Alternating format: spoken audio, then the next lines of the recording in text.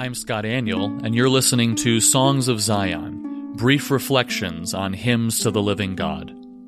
Reformation Sunday is coming up in a couple of weeks, and in our church, each year on Reformation Sunday, we sing Reformation Hymns. That is, hymns that in some way connect to the Reformers and the movement they sparked. If you are in charge of choosing hymns for your Reformation Sunday service, here are some you might consider using. You cannot celebrate the Reformation without singing Martin Luther's most well-known hymn, A Mighty Fortress is Our God, to the tune Ein Festeburg. Luther wrote both the lyrics and the tune to this hymn in 1529. The lyrics are actually a paraphrase of Psalm 46, expressing confidence and comfort in the Lord's protection of His people. For our hymnal, Hymns to the Living God, we chose to use a harmonization composed by Johann Sebastian Bach, whose church music rose as a direct result of Luther's worship reforms. A lesser-known hymn of Martin Luther, Out of the Depths I Cry to Thee, to the tune Aus tiefer Not, is a paraphrase of Psalm 130, written earlier than A Mighty Fortress in 1524. This hymn is an expression of true repentance and confidence in God's power to forgive through Christ.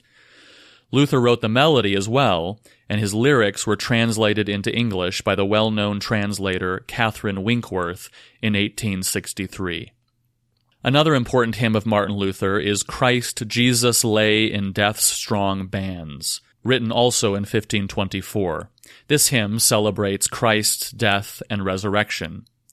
Luther based this text on the older Latin Victimae Paschali, and the tune, Christ lag in Todesbanden, was also originally a Latin melody from around 1100 and was adapted in 1524 by Luther's first hymn tune collaborator, Johann Walter.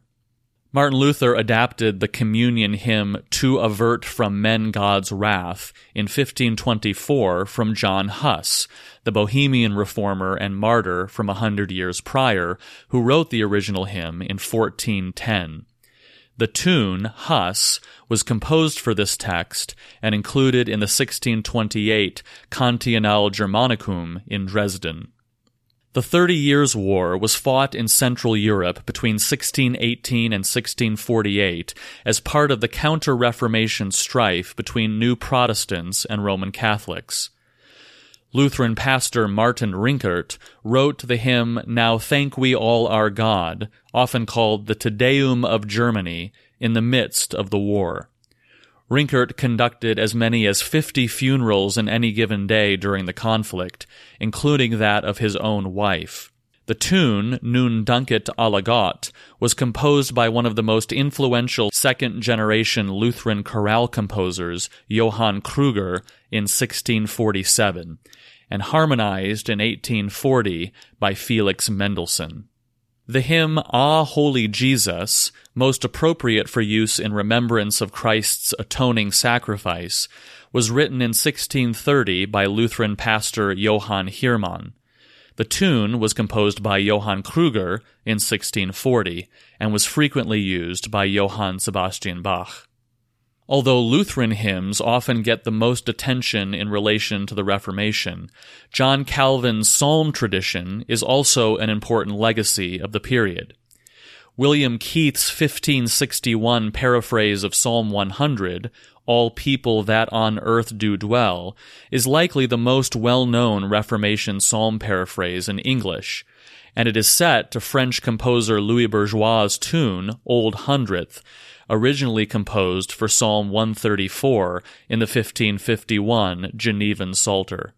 A stunningly beautiful text and tune about Christ, Jesus' priceless treasure, to the tune Jesu meine Freude, was written in 1651 by Lutheran theologian Johann Frank, and the tune was composed in the same year by Johann Kruger. Johann Sebastian Bach used this chorale as well, and we have used his harmonization in our hymnal, Hymns to the Living God. One of the most well-known Lutheran chorales, Praise to the Lord the Almighty, was written in 1680 by Lutheran pastor Joachim Neander, and the tune, Lobe den Herren, comes from a collection of Lutheran chorales from 1665. An interesting piece of trivia is that Neander often held religious services in a particular valley that was later called Neander's Valley.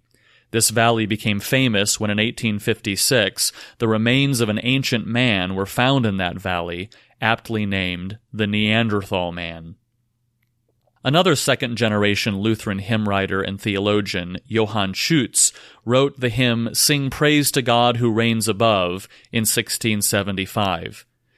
The hymn has an even deeper connection to the Reformation with its tune, Mit Freuden zart, which was included in the Bohemian Brethren's Kirchegesang, church songs, in 1566. The Bohemian Brethren traced their theological lineage 100 years prior to Martin Luther with John Huss's reforms in Bohemia. These Christians would later become the Moravians, significant hymn writers themselves. Speaking of Bohemian Brethren, Nicholas von Zinzendorf was a third-generation Lutheran pietist who offered a place for Bohemian Brethren to live in Germany when they were expelled from their own country. Zinzendorf wrote several excellent hymns himself, including Jesus Still Lead On in 1721. The tune, Seelen Bräutigam, comes from 80 years earlier by Lutheran composer Adam Drese. Another important hymn by Nicholas Zinzendorf is Jesus Thy Blood and Righteousness, often sung to the tune Germany. This hymn is about the imputed righteousness of Christ and was written in 1740. You can download all of these hymns and more at classichymns.org.